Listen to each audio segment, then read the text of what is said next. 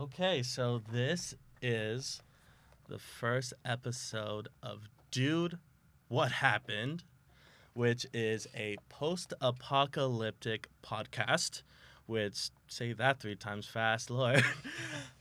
And pretty much what we're going to do is we are going to review some of the best, some of the worst, and some of the most forgetful post-apocalyptic movies out there. America, England, the entire world. If it's about the end of the world, we'll find it, we'll watch it, and we will talk about it. And of course, we're going to try to make it funny because post-apocalyptic is usually not pretty funny. I am Marcus, one of your hosts, with my co-host. My name is Bryce. I am your co-host. You are my co-host. All right. So now, dude, what happened in Snowpiercer? Well, the world froze. Yeah, that's true. So kind of what happened, just to give like a brief synopsis, like really short, the world froze and there are surviving humans, and the way they chose to survive is via train. So we have a train, and it kind of creates this like little world. So you have the rich and you have the poor, which we'll definitely get more into. But the fact is, the poor are treated like garbage. It's awful. It's really bad, and they want equal rights, which, that sounds very familiar, but we'll get into that soon. So the poor people of the train start to fight for rights and like legit fighting, and it's crazy, and you have like this warfare close. There's a lot of stuff. They deal with a lot of big issues. It's dark. It's like grimy. It's gritty. It's Bryce is looking at me with a scrunched up face, so you know it's bad. Like, it is a dirty, dirty world, especially with the poor people. And as you get to the rich people, you see how they're decadent and like it's very French aristocracy, very eat the rich. So we are college kids. We love that stuff. So yeah, now let's kind of get into it because again, it's about poor people going from the back of the train to the front, dealing with the rich, just trying to take over the engine so that they can have equality for everyone. Everyone has the right to eat. Everyone has the right to everything. So, Bryce, what is your like kind of relationship with the movie? Well, you introduced it to me. I never really had an interest in watching it until like I met you and I kind of understood your love for this genre. Yeah, it's very deep. And I mean, we watched it like 2 weeks ago. Well, yeah, that's why I wanted to do this one because it's like so fresh, and I feel like we have so much stuff to talk about that we didn't like get a chance because we were both so tired. Yeah. So it definitely creates like an interesting sort of. You don't see Like world, like what? yeah, like it's like a micro. Yeah, it's a microcosm. Yeah. Yeah, that's what we call it. Because the entire world outside of this train is too cold for anything to survive. Yeah, like we saw like in middle of the movie, a few people got a few feet and totally froze, like gone. You could turn them into ice cubes if you wanted to, but I think it'd be so gross. Probably. Yeah, and so like yeah, it's really bad, but we can see there's the rich, there's the poor, and A huge class divide. humongous class divide. And like Snowpiercer is actually a pretty big franchise, so it kind of had its start in the 80s with a French comic book that had around 2 volumes. The 3rd volume just got done in 2015. Really? Yeah. I didn't know that. Well, this is what's even weirder. The name of the 3rd volume is called Terminus, Ah. which any Walking Dead fans, which we probably have none because we just started this. If we have any fans at all. If we have no one, probably. But if someone like Terminus is from Walking Dead, which we will definitely cover, but that's just like, it's weird. It's interesting. So there's that. And then there's Snowpiercer, this series, TNT. It's a very, very drama, which like, it was okay. I wouldn't say it's like the best show in the world, but it scratched an itch when I had an itch, you know? Yeah, I get that. Yeah. There's just some stuff that's like that. Yeah, it's like, it's not something that you'd go raving about, but it's like well, now time to settle down and just like watch this really like kind of, calming, like movie or show. And it's kind of interesting, but it's much more like clear with the comic books, because in the comic books there's more than one train. Really? Yeah, there's like multiple trains, which like makes more sense because you want to save more people or like more rich people so you can have more money to like. Yeah, because in the film, Mhm. there is only one massively long train, and it, like, 1001 cars. is it really? Yeah, it is. And starting at the engine, like, that's where all the rich are, and then as you move further back towards the back of the train, that's where things start falling into disrepair, and like the poor are kind of that's where they're forced to live. Yeah, that's where they're forced to live. I'm pretty sure there's no air conditioning. I'm like, or you don't want air conditioning, you want heat. Heating. But like, there's like no heat. There's we're gonna handle with what they get fed.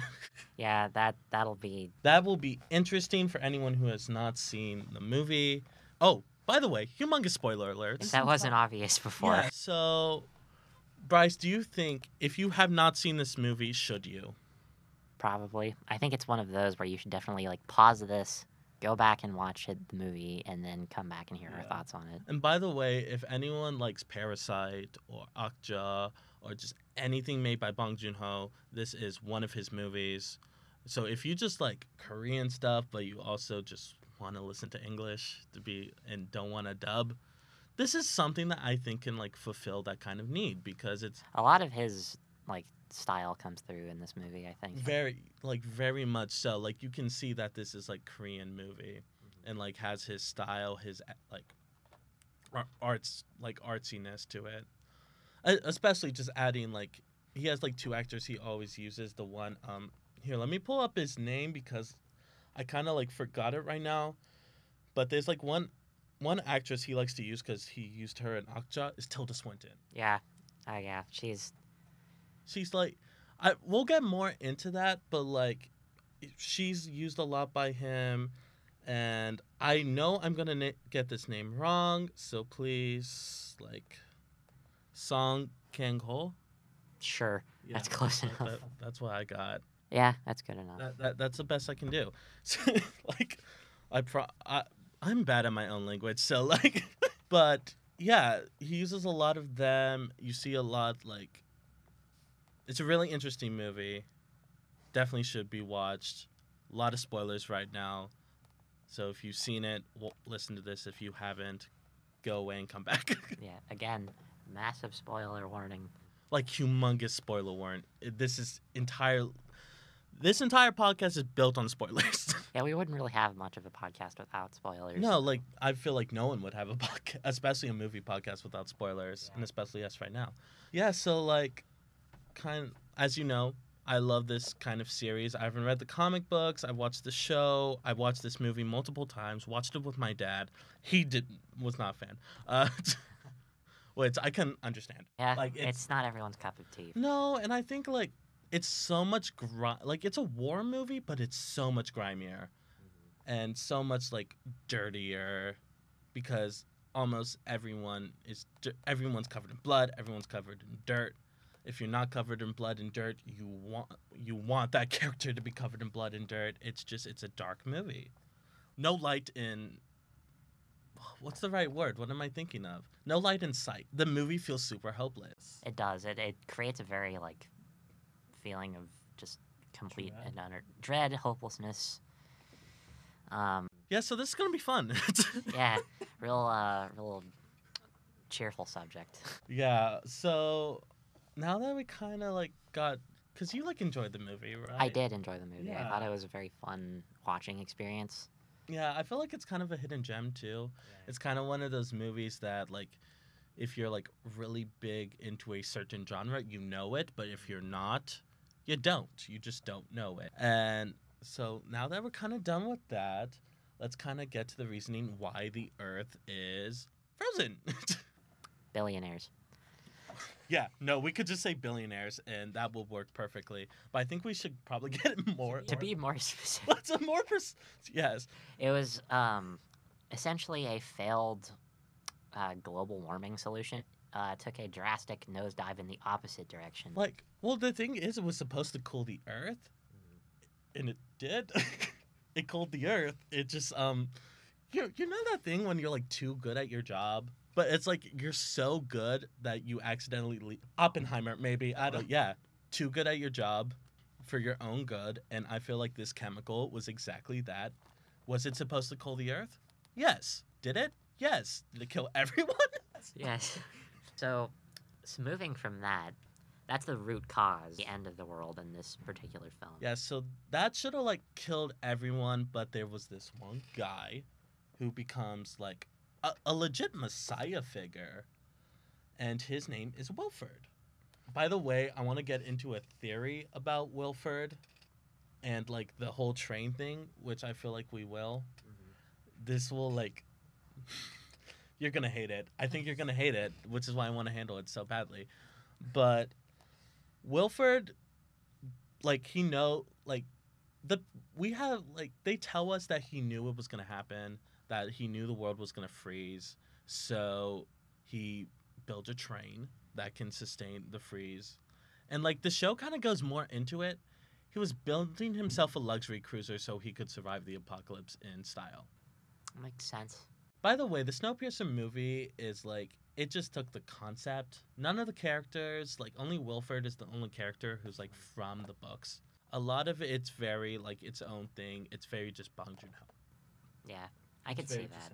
Yeah. And so it kind of just kept the concept, and like in Snowpiercer the movie, it's much more he's fighting for the people. He's trying to say he just becomes God pretty much. And that's not how it is. That's not how he was written. He was supposed to just be this billionaire who like saw the signs and wanted a nice life for himself.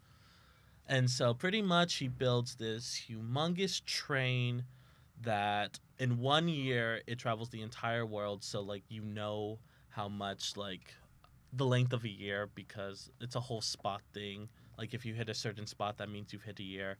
It's really interesting. It's really they had a celebration. Yeah, they did. Okay, yeah, we're gonna get more into that because I do not think that's the celebration they should have been having. Probably not. It was a weird time to have it. It was.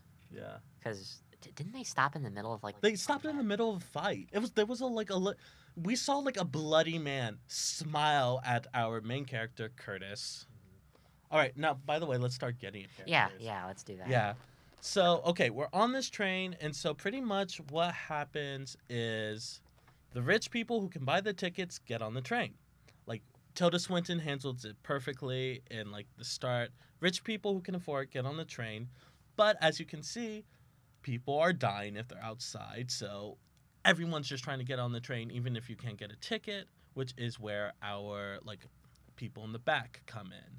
So these people are in the back of the train that has nothing. This was legit meant for cargo, which they threw out, of course, because they're trying to survive, or turned into like their own little houses, because they make a little like shelter. I think that's the best word for it. I can't say city. It's like a sort of describe, because it's just a bunch of beds and like beds and barrels, and it's like whatever you can use to make a nice, not even nice, just livable, just suitable.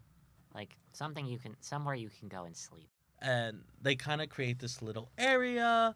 Everyone's huddled together. I think it's like, I don't know. No one has the specifics, but I think it's around like 10 cars. It's 10 cars full of 400 people, I want to say. Or I want to say even less. Even more people. Probably. And most of the time when you see them, they are packed shoulder to shoulder. Yeah, they are packed shoulder to shoulder. Like, there was a few scenes where it's just only them in the cars, and I'm like, where's all their stuff?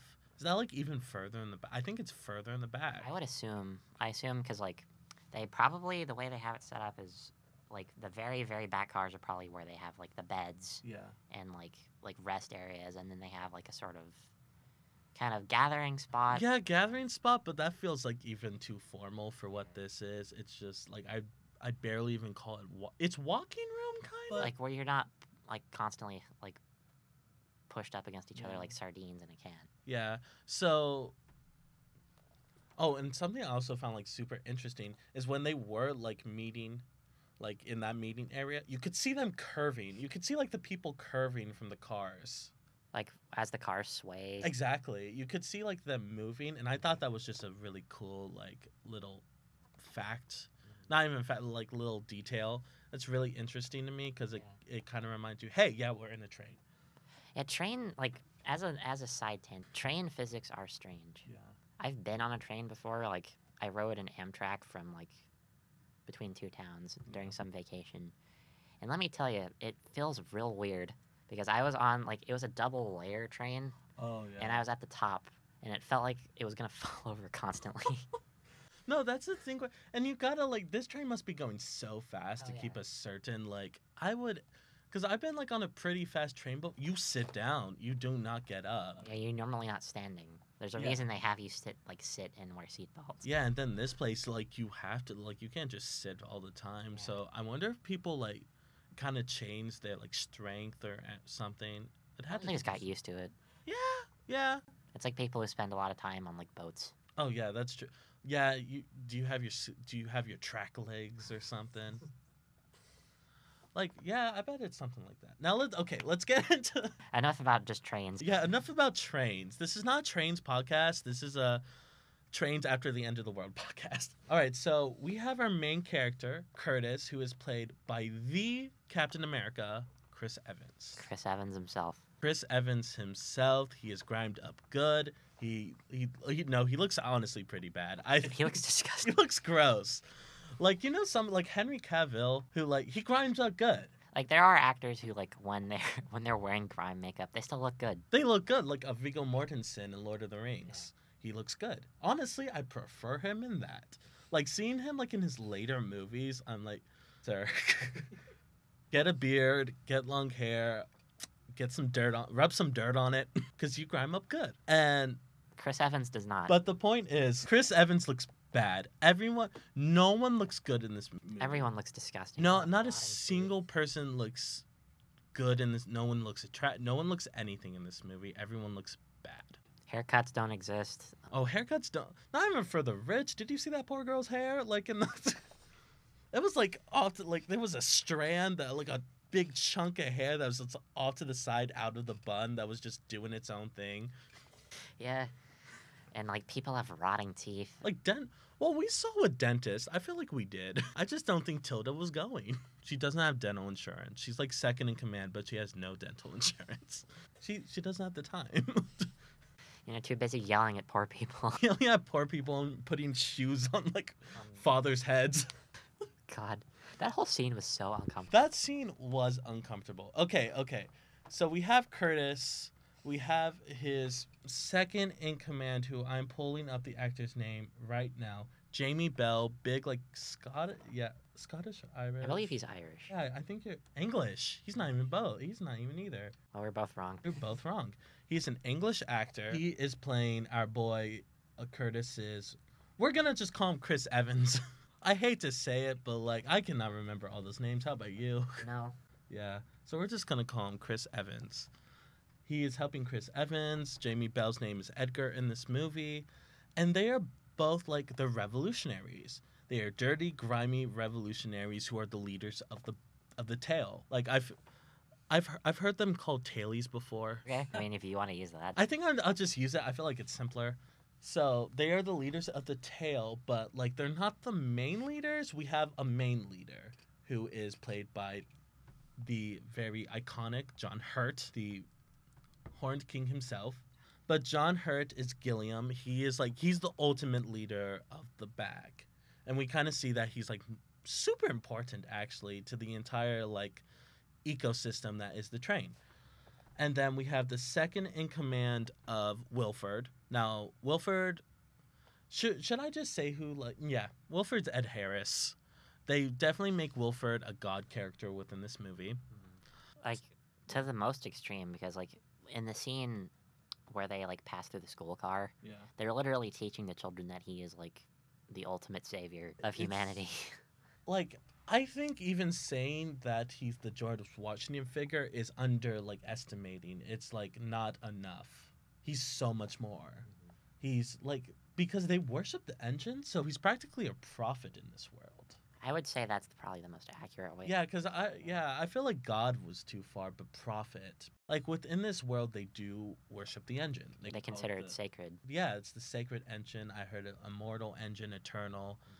Like, this engine's very important. So Ed Harris is played by Wilford. His second in command is Tilda Swinton, who's Minister Mason. Like, honestly, it sounds like a cooler name than what the character deserves. Yeah, she's a Tilda Swinton character. She's weird. It's just weird. Yeah, Tilda Swinton, great actress. She always plays the weirdest, like, most, like, just, like, find in the forest type of people. Well, okay, so where we are in the back, in the tail. Again, everything is grimy, everything is gross. Our two leaders are Chris Evans and Jamie Bell, and Chris Evans is, like, he's the leader. Jamie Bell is his second in command as Edgar. And should we start off with the violin? That's a good place, yeah, because that was very much a significant, like, scene. Yeah, it was a significant scene. Does the husband seem like a good person? Yeah, I mean, he wasn't really given too much of a choice by the end of that altercation. Yeah. But I will say it establishes how ruthless and, like, callous the rich people on this train are. No, it definitely gives you an example. You know how, like, you have a Save the Cat, which shows you that the main character is good? I feel like this is more Kick the Dog. Like, it shows you how the bad guy is bad. Like, it shows you just how bad this world is. Yeah. Because it's bad. The guards broke an old woman's fingers. Just because they did that just because they only needed one violin player. Yeah. And they, like, the husband and wife both played. And he was trying to, like, I think he would have been totally fine being like, no, not me, her. I feel like he would have been totally fine doing that. And I felt like they just broke her fingers because they could by the end of it. Probably. Yeah, so we kind of get that they're bad. The people at the top are bad. They have a military who are, like, wearing SWAT. I want to say it feels SWAT-y to me. It feels like SWAT gear. Yeah. Like, basic, like, body armor, helmets. Yeah. Guns with no bullets. Yes, which is very important. So it turns out now the people in the back eat a power bar. What do they call it? They call them protein bars or something. Yeah, protein bars, which are these gelatinous bricks. Like imagine like a rectangle of brown Jello. Yeah, that's pretty much what it's. A little oranges too. A little bit. Not like just to give a sense of it might be organic, which we find out it's very organic. Kind of the point is there is someone at the top or, like, further from the back who's sending messages to the back. Curtis is looking for the message, and we kind of get it. And what did it say? Because it's, like, really small, like, riddle-like messages that he just kind of... It was the name of the, Oh, it was the name of, like, the prisoner who built the security. So he talks to our main boy, John Hurt. And John Hurt is like, So they're pretty much planning to get out of the tail section and go further to the prison section, which we'll talk about, and get out the security guy. And he will open all the gates and get them to the engine. That's pretty much, like, it. And let's get to the scene with the kids. We meet a really cute boy who's the son of Octavia Spencer, who's just, like, she's just a mother. Like, yeah. She's strong as... Oh my God, she is powerful. A force to be reckoned with. But in this movie, I feel like they're just like, mother. Yeah, I will say, like, each character definitely, like, has their role, and they don't go too far outside of that. Yeah, it's not like Curtis is doing poetry or the security guy is, like, doing, like, arithmetic or, like, mathematics. Everyone kind of no one has hobbies. Well, kind of. Well, we have our, like, artist guy, but I think that's his role pretty much. Well, that's not what I was talking about, but yeah. No, what were you talking about? Drugs. Oh, yeah. Is drugs a hobby? I wouldn't call drugs a hobby. You know what I mean. Yeah, no, there's definitely recreational things that you can do. I totally forgot what they call it. I don't remember what they call it either, but basically it is a drug made from solidified industrial waste. Yeah, and this drug honestly becomes, like, A chronal, that's what they call it. Right. It's pretty important. It's pretty, like, big. It's almost used like a currency. It's like, yeah. It's used as a currency, but it's like a black market currency, it feels like. So now the army, military, they come, they grab all the people. Octavia Spencer has this boy. What did you think about the boy? Because I thought he was cute as, like, he was a cute kid. I mean, yeah. He had his little ball. He had his little ball. And I think that scene was to be like, hey, this kid is cute. You don't want anything bad to happen to this cute kid, right? And something bad happens to the cute kid. Yeah. Yeah, no, it's really bad. The military comes, and this lady comes in, and she needs 2 kids who she's measuring, and then there's this... Yeah, her and that measuring tape measures everything. Anyway. Yeah, no, she measures everything with that measuring tape. And so pretty much she measures these 2 kids. She needs to make sure they're certain height. She takes these 2 kids. She takes the son of Octavia Spencer, and she takes the son of this Scottish man. Just like, is there any more that we can say about this man? Besides the fact that something really horrible happens to him, like on top of that, he has bushy hair and horrible teeth. Yeah, but I don't think anyone has good teeth in this movie. So pretty much he kind of, his son also gets taken away. So this Scottish guy, who I will find his name because I do not want to call him Scottish guy throughout this entire movie. His name is, if I can, wow, they really did not care about this man. He is like far down. Really? He was a pretty significant I character. thought he was. Honestly, I felt like he was done pretty dirty because I don't feel like anyone fought for this guy's kid either. No. Yeah. He was the only one that did. No, he fought for his... Everyone else was hiding Octavia Spencer's kid. Like, so the actor's name is like Ewan. I'm sorry. I'm going to have to call him the Scotsman because I am not getting a... Hang on, I'm going to see if I can verify his name really quick. So to kind of keep on going, their 2 kids get taken. And this kind of starts everything. This is when, like, Curtis kind of realizes, hey, I don't think they have bullets. I don't think they have, like, anything. All right, so his name is Andrew. So we're calling him Andrew. And so now Andrew and Octavia Spencer, their kids get taken. Curtis realizes they don't have bullets. So the next time that they are sat down in this meeting area, because do you think it's like a daily thing? It's like a roll call type thing because they count how many, like... Yeah, I think they're hoping all of them die, though. Probably. Yeah, so they do like this roll call thing. And Curtis, our boy Curtis, after he gets... By the way, he gets the chronal because we're going to need that drug pretty soon. He takes a gun, puts it to his head, and pretty much does the scientific method. You have a theory, you test your theory, and if it comes like out true, you roll with it. By the way, I'm not a science major of any sorts. As a science major, I can confirm that is indeed how we test things. Okay, awesome. Except we usually don't involve putting guns to our heads. That's not a smart thing to do. Not during lab, at least. Moving on. Moving on. We are college students, so we are depressed.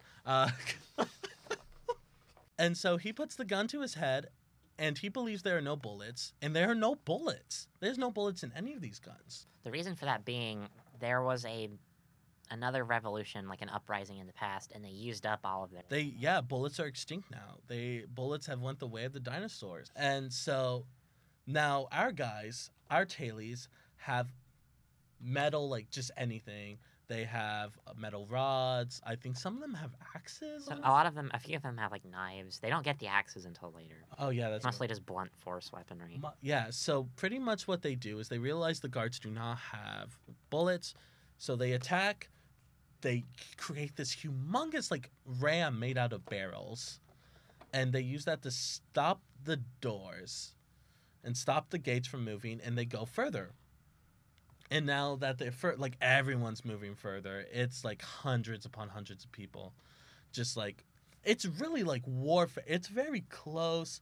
I really enjoy the fighting scenes. Yeah, I would say that they're definitely like, you have to really adapt to that environment. It's so close quarters. Oh my god, I totally forgot. We need to get back. Andrew, what happened to him? We need to deal with what happened to him. Oh yes, okay. So there are these two goons accompanying Tilda Swinton's character. Yeah, I'm gonna say they're boyfriends. I think they are, or husband. Probably. I I mean, think they I feel like the implication is definitely there. Yeah, he was resting his shoulder on Like, him. yeah, one of them rests his head on the other's shoulder, like, and the other one loses it completely when one of them dies later in the movie. Yeah, which like some people are gonna say, oh, it's just like brothers or father and son, but I have never rested my head on my father's shoulder. I feel like the implication's definitely there. I feel like the implication is that they are married or a romantic relationship of some type. And so pretty much in the back, they have this hole that leads to the outside of the train. And now Andrew, the Scottish father, is angry that understandably, angry that, that his son is gone. He tries fighting against the woman who's measuring everybody. And he hits her. He gets in trouble for it. His hand is put through the hole. He throws a shoe. He throws a shoe. And this is, I think, the first time we see Tilda Swinton, the minister. And she does her whole spiel about, like, you are... Because she puts the shoe on his head. And she goes on about, like, how everyone has their place. Like, you don't wear a shoe on your head and you are a shoe. Yeah. Like, very much, like, classist. So classist, so capitalistic. We hate her. We don't like her. We wish bad things for her. But anyway, the punishment they dole out on this unfortunate man. Unfortunate man. They even have specialized equipment for it because they have this cuff they put around his upper arm. Yeah. And they hang a very large golden stopwatch from his neck. Yeah, which I think was just for style. Probably. But they have a port in the side of the train car that they open up. Yeah. And they stick his arm through it, and the thing on his arm creates like a vacuum seal that he can't pull. Oh, no, he can't take it out. And pretty much what happens is his arm gets completely frozen. He takes it out, and one of the goons smashes it with a sledgehammer. Humongous sledgehammer. All right, now let's get back to where we were. Now, we are in the car where they make the protein bars. Oh, we skipped over the prison car. Did they go to the prison car and then go to the... Yeah, prison car was before the food district. Okay, so let's get to the prison car. Because the way they do it is they make that huge, like, battering ram type thing out of the barrels, and they wedge all the doors open until they can get into the prison. Yeah. And the prison itself is interesting. Yes, it's super interesting. They don't have the room to build normal cells. Yeah, which, like, makes sense. Honestly, they're doing pretty good for it being a train, because you never forget that this is a train. But imagine, like, you know, a morgue where they have the wall. No, that's exactly. It feels like a morgue. Yeah. Except these are for living prisoners and These not are for living prisoners. dead people. So that they get out our like main guy whose name is Namgung. We are going to call him the security man. I am so sorry. We don't want to butcher any names here. I do not want to butcher any names. He's the security man. He has a daughter with and he loves Chrono. Big druggie. Both of them are. Both are. She's addicted too. But it kind of seems to give him powers. It definitely makes him more focused on what he's... focused, but she, like, legit has powers. She can, like, see through. And it's kind of talked about within this world that some people have powers. We're not talking, they cannot move things with their minds. It's just, it's kind of, she can see kind of past doors. Not even see, just sense past doors. She has, like, a sort of... almost like a spider sense of a sense of impending danger. Yeah, which really helps the plot. I feel like it really does something cool. And so they both get them out of the prisons, and these prisons are very morguish. And they get them out. They use these really weird, really bad translators. They don't work well, which I think is perfect. Mm-hmm. I think that very much symbolizes, like, we don't need to invest a lot of money into this. Yeah, because we are xenophobic capitalists. When are we ever going to need to talk to someone who speaks a different language? We never needed to do it before. Why do we need to do it now? Why do we need to do it now? But it also just shows how, like, glitchy technology will always be. I mean, especially, like, translation technology. You know, subtlety in languages, dialects. All dialects, emotions, like, it doesn't count for any of that.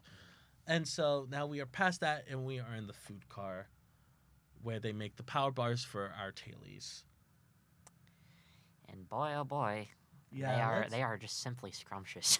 Oh, aren't they? So now there's this one guy who kind of handles everything. The tailies know him because he used to be a tailie, and he makes the bars. He's a really interesting mole-like person. He is very mole-like. He's so mole-like.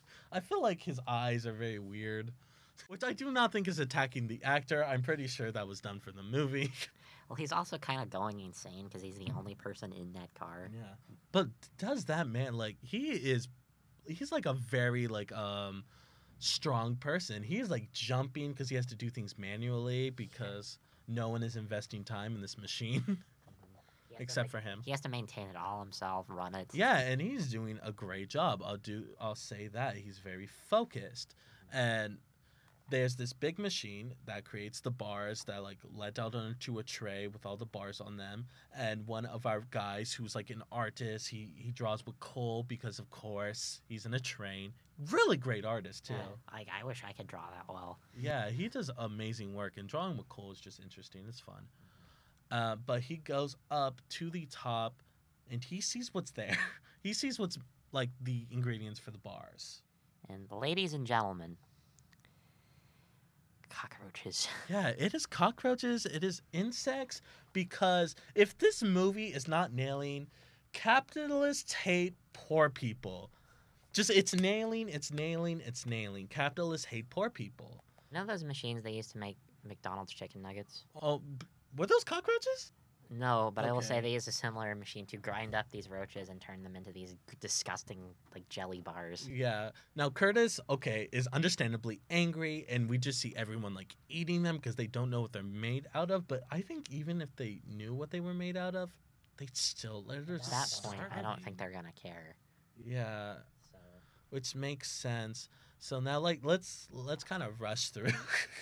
Well, not rush through it. well, right now we're still just kind of giving a synopsis. We haven't really gotten to Exactly. other stuff, so Which is like, we're not even halfway through. Yeah. yeah. we need to move on. So we're gonna kind of keep on going, and now let's get to probably the battle scenes because they've seen sunlight now, which they haven't seen in a really long time, like I years. see it like once a year, maybe.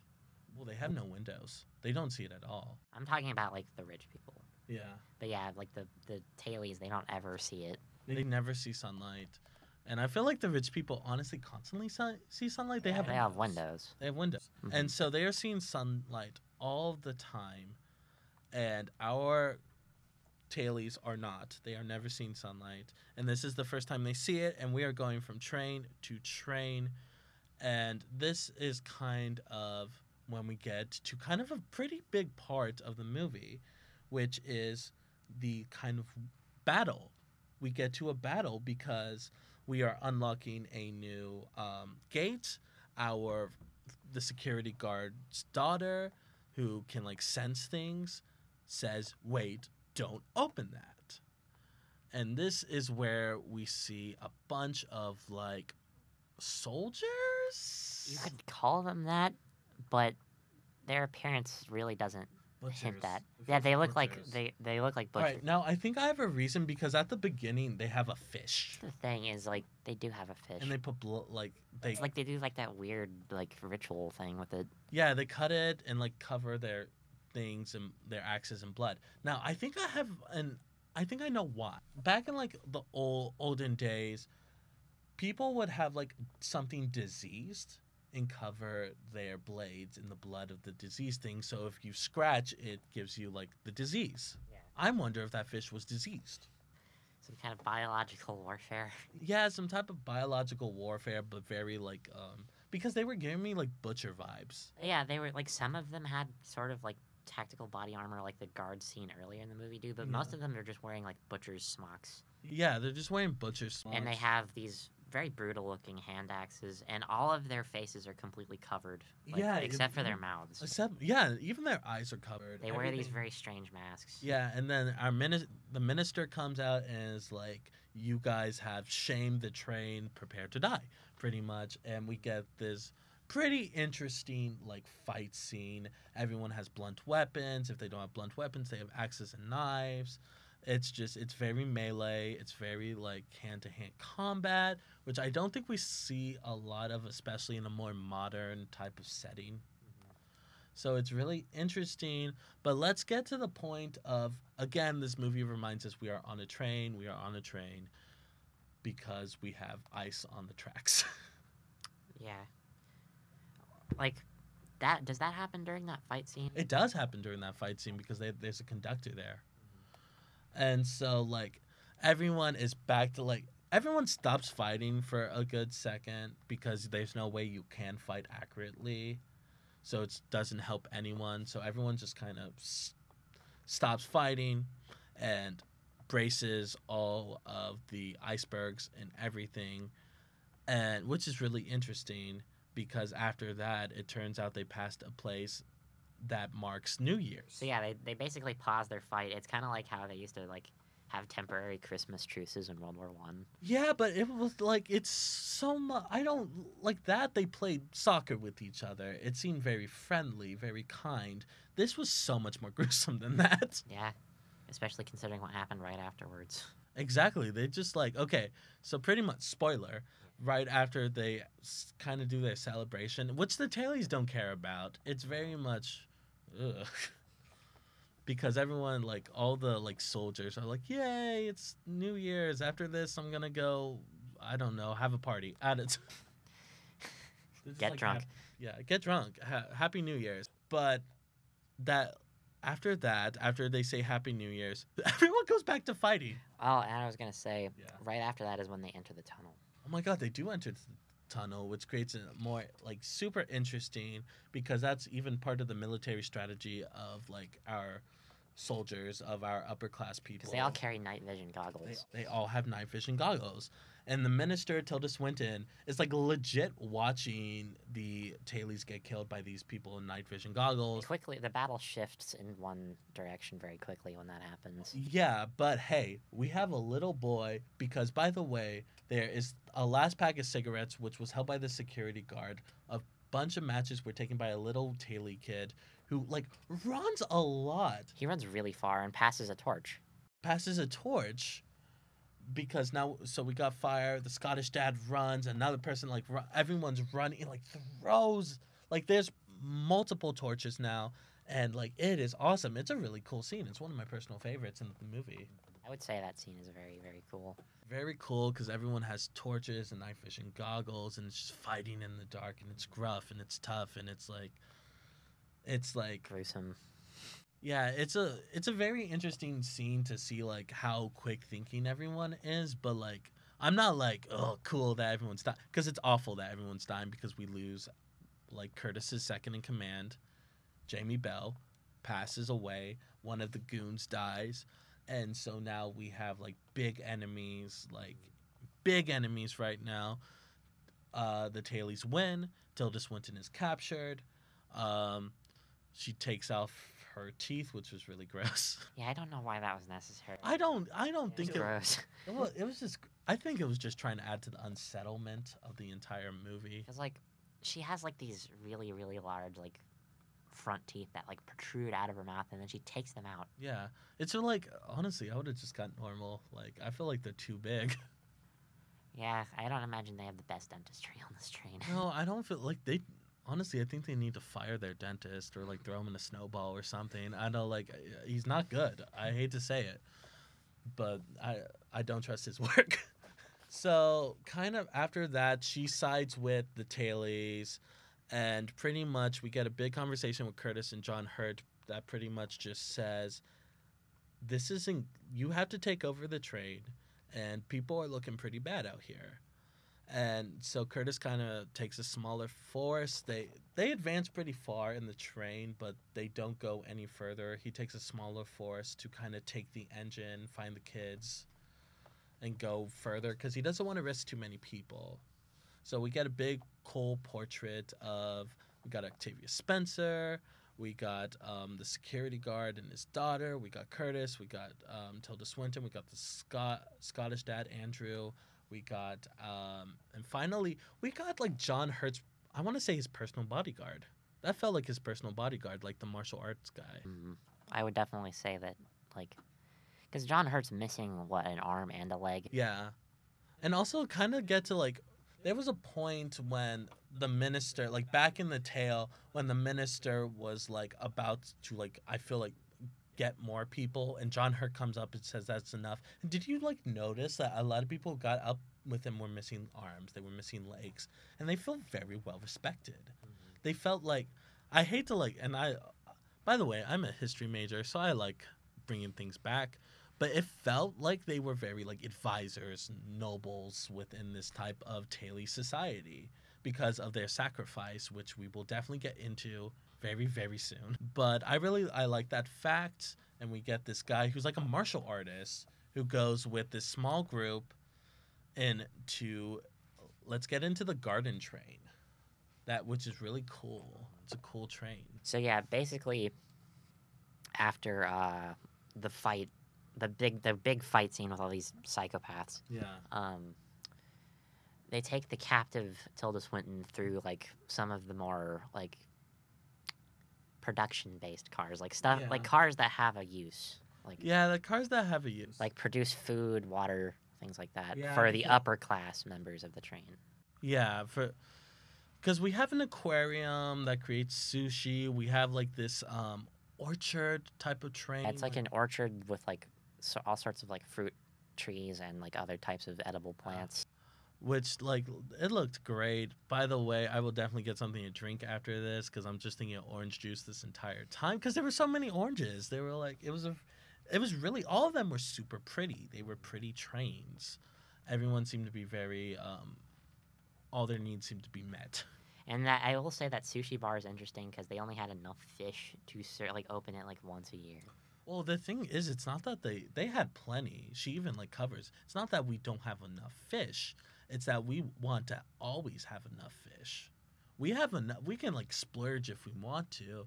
It's just if we like go 30 years, if we come for 30 years in the future, that one little mistake 30 years before might have a big effect 30 years in the future, which is something that like definitely is brought back at kind of the end of the movie. So it's kind of, you want to maintain this certain ecosystem because you're always thinking about what's going to happen next. What's the future going to entail? And so we get dealt with that, and then we're in like a meat car that Lee, by the way, I don't know where the cows are.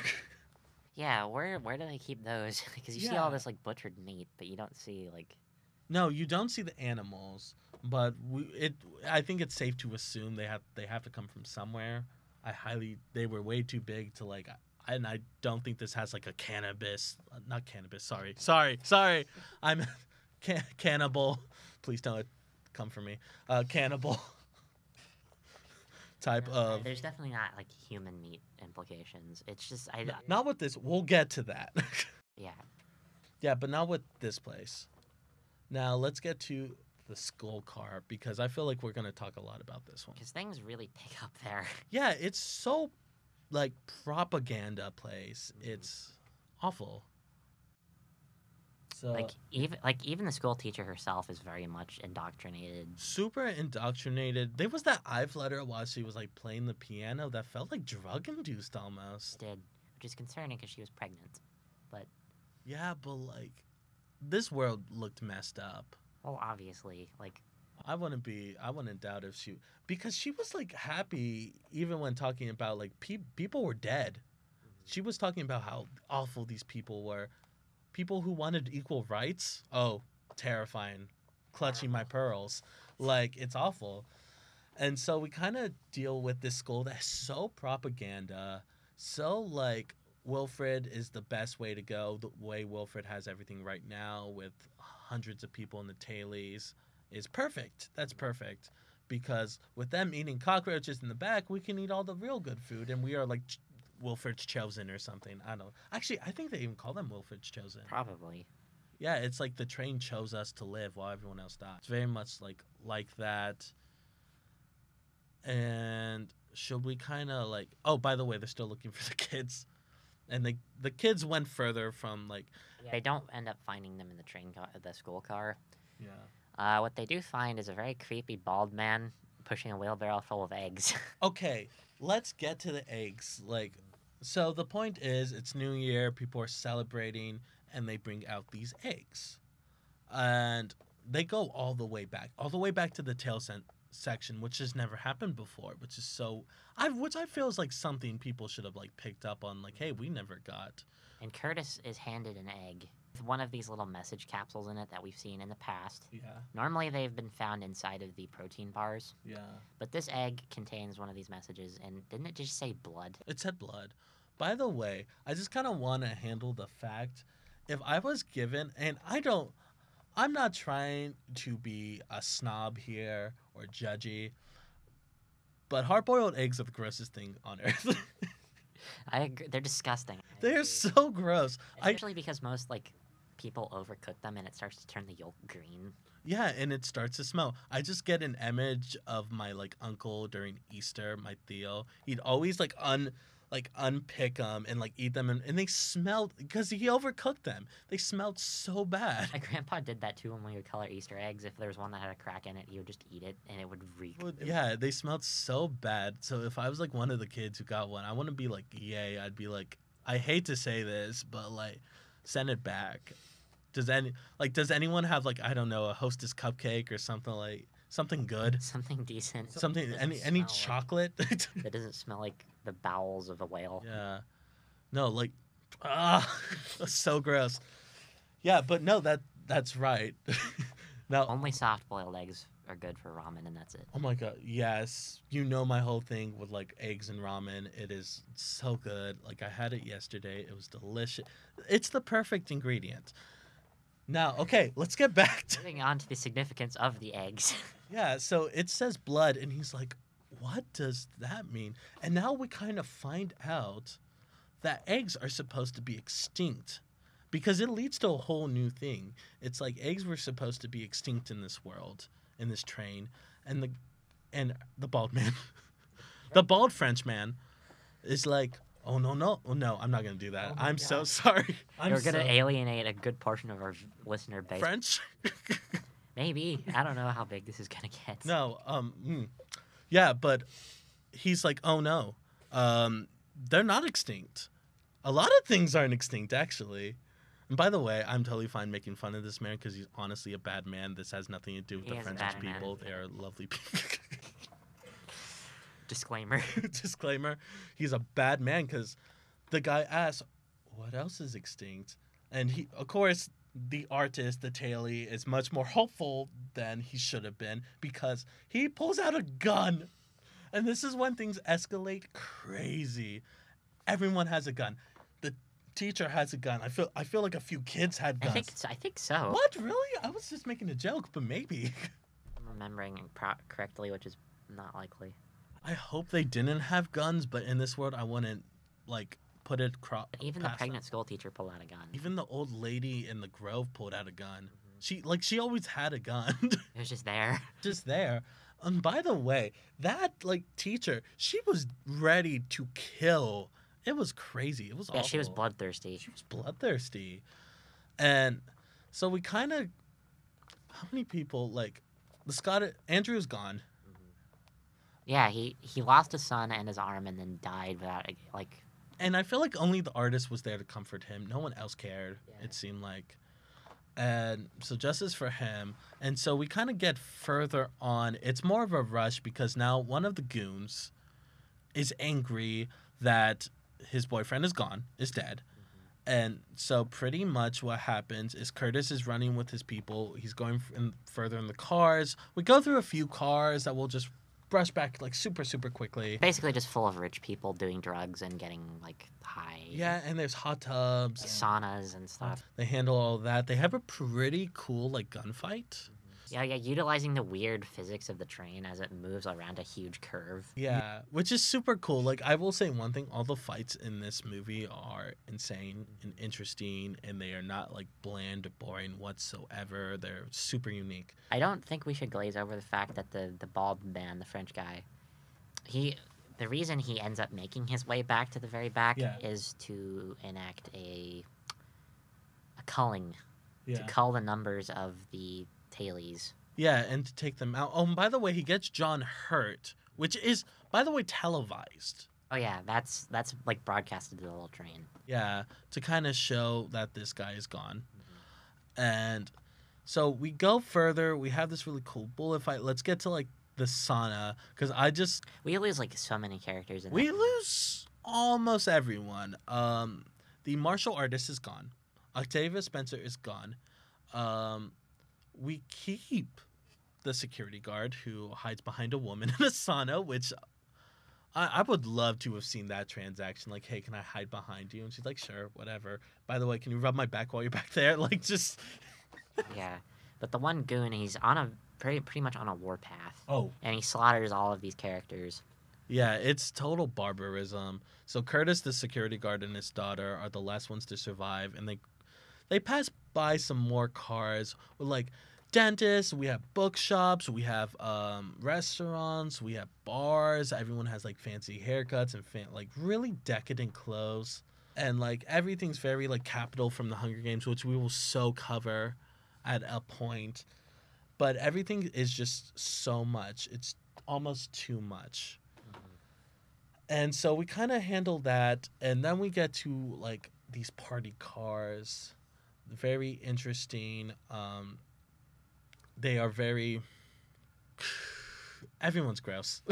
They are gross, and it's interesting because they're also all like chronol addicts. Yeah. Because like the security like expert, he ends up like because they're all like out of their minds. Yeah. High. He just takes all of it with him as they pass through this car. And the people are like, no, wait, stop. Stop, don't. It's very Willy Wonka. And so pretty much that's what happens. And they get all the way to the engine. They get to the engine.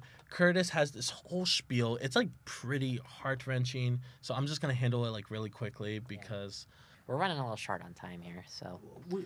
this is going to be a long episode, to be perfectly honest. Yeah. So we still have plenty of time. But we want to rush at least this part. Yeah. Sorry. We could move on to other parts. Yeah, because we want to get to more meat of it. So pretty much is they did not feed the tail for a really long time at the beginning. Like for months, almost a year. And so the people were starving and cannibalism happened because of course it would. And Curtis talks about how we like this is very dark. It's super dark. Trigger warning. So big trigger warning. He almost eats a baby. But John Hurt's character cuts off his arm. And, like, it says, if you're hungry, eat this. Do not eat the child. And other people start cutting off their body parts. And a lot of people are cutting off body parts to save everyone else. And Curtis even says it's like a miracle. It's just, like, very self-sacrifice. And he feels really bad because that, like, he was about to eat the baby. And that baby was his eventual second in command, Edgar. Yeah, Edgar. And it's very, like, it's very sad. It's very, like, super emotional. It's very bad. And then he's telling that to the security guard. And the security guard is just, well, he kind of gives him his plan. He's like, I believe that the world is warming because I was married to an Inuit woman. And she believed that there was a change because she noticed the snow, which is very interesting within itself. And he's like, there's this airplane that I saw, and I saw more of it this time. So I believe the world is warming down, and we can live there now. And Curtis is like, that's crazy. No one's done that before. And he's like, why do you think I get chrono? It's flammable. I'm making a bomb to get out of here, out of the gate. And next thing we know, the big gate. By the way, we are outside the engine room. Directly outside. Directly outside. The door is opened by the lady who turns out to be like Wilford's assistant. Wilford is in, like, it's pretty big. I would say it's a pretty big car. And Mostly empty. super empty. But it's taken up by like the machinery that powers the train. Yeah, I really hate that he says, oh, I'm so lonely. These people are packed up like sardines in the tail. Like, if you want to go, like, gruff it up with the tailies, go be our guest. But Curtis is the only one brought in. The security guard pretty much is wounded, is not doing okay. His daughter is checking up on him, that's all very sad, but we got to get to, like, Curtis and Wilford. And Wilford is, what do you let's kind of do our villain thing right now. Let's handle it. What are your opinions on Wilford? Awful. disgusting human being. I could barely even call him a human being. I think he thinks he's a god from the way he acts. He definitely has a god complex. Definitely has a god complex because people aren't people anymore. He doesn't have conversations with anyone. He doesn't he's just like, he treats people like animals. Like the entire train's a slaughterhouse, it feels like. He's literally abducting those children just because they're small enough to fit inside of like certain spaces to keep machinery operating inside of the engine car. Yeah. No, and it's like, it's really awful because I feel like, because Wilfred says, "Hey, Curtis, by the way, this entire thing was planned. Like, I knew this rebellion would happen. You want to know how I knew this rebellion was happen? Because I was talking to John Hurt. We'd have late night phone calls. We were pillow talking. It was great. It was." It's basically what. No, they were having like late night conversations. He's like, "I'm gonna miss him. I'm gonna miss that man." Which I would have loved to have seen their conversations because John Hurt's character seemed like a great guy. And then you have just like Wilfred. So I wonder how it felt like two kings talking. It really did to me. Like two leaders. It did feel that way. And was it ever discussed how they knew each other? I think like I would love a whole thing on John Hurt's character because it felt like he was almost put there to take care of the tale. He felt like a steward of the tale almost. Like, so no, but we don't really know how they meet. It's not really handled. It's just like they met. They knew each other. They were good friends. So that's all handled. I would love a prequel series, though, about that. I highly doubt we're going to get it because he wasn't like a character in the comic books. Only Wilfred was. So we kind of get... Wilfred's just an awful man. He really kind of... He doesn't care about all the luxuries he has because he can eat whatever food he wants. He has plenty of room. He has like, he can be alone if he wants. He still has assistants, so he can like have company if he wants it. Like, he can get anything he wants, and he's just like, woe is me. I'm such a lonely man. I'm so like, oh, being at the top is so lonely. He's a bad man. He is a bad man. He's a bad man. And he preys on Curtis because he wants to make Curtis like the new like engineer, the new like ruler. He's in like an heir almost. He does seem as an heir, like handpicked by him and John Hurt. Yeah. And so pretty much what happens is, and I feel like Curtis was about to like do it. I feel like he was about to take Lorraine. I definitely feel like he was contemplating it until the kids. Yeah, the kids were definitely like, he saw that and he just lost it. Yeah. And pretty much he puts his hand in the gears and like stops the train pretty much, which causes an avalanche. Do you remember how that happened? I think it was either the sound of the train like screeching to a halt, yeah. Or I think the train might have like, because it didn't start derailing until the avalanche hit it. Yeah. So I think it might have been the sound caused by the brakes of the train. Yeah, it was definitely something like that. And so avalanche caused, the train is entirely derailed. It is gone. And the security guard's daughter and the son of Octavia Spencer both survive. And they use like the drug coats. I'm just call them the drug coats that were worn by like the people who were like in these drug pins. Yeah, very large fur coats. They were wearing very pimp coats, it felt like. Yeah. It reminds me a lot of what we saw at Spirit Halloween yesterday. Oh my god, yeah, that's true. So they come out wearing these, and what they see is a polar bear. We see a polar bear, which is pretty much our symbol. There's life. Life is back. Life is back. And it was really interesting, and I feel like there's other people in other parts of the trains. So surely they weren't the only two to survive. No, there need to be more, to be honest. Well, yeah. Yeah, or like the world is doomed. So I bet there are more, but I think that's supposed to be more like left to everyone's kind of opinion, hopefully. So now let's get onto the world freezing. Like, let's forget the train, and like let's attack the root cause. Let's attack the root cause of the world freezing. First thing, no, I don't think we could survive this. No, you've seen me in the cold. You know. By the way, we are in Oklahoma. I am from South Texas. Bryce is from Oklahoma. we cannot go further than Missouri. We are like lizards, We are lizards. Actually, we live under rocks. basically. We do. So we cannot handle the cold. I think it's a very like interesting world that they kind of create. Very cool. And Well, I mean, we would probably survive if we got on the train. Yeah. But otherwise, no, we're doomed. exactly. No, I think we'd definitely be doomed. Well, we kind of gave our villain analysis. I want to go into a theory that I heard, though. Back to Willy Wonka. They believe, there's a theory going out there, that Charlie from Charlie and the Chocolate Factory is Wilford. I feel like I told you about this before, and I feel like you hated it.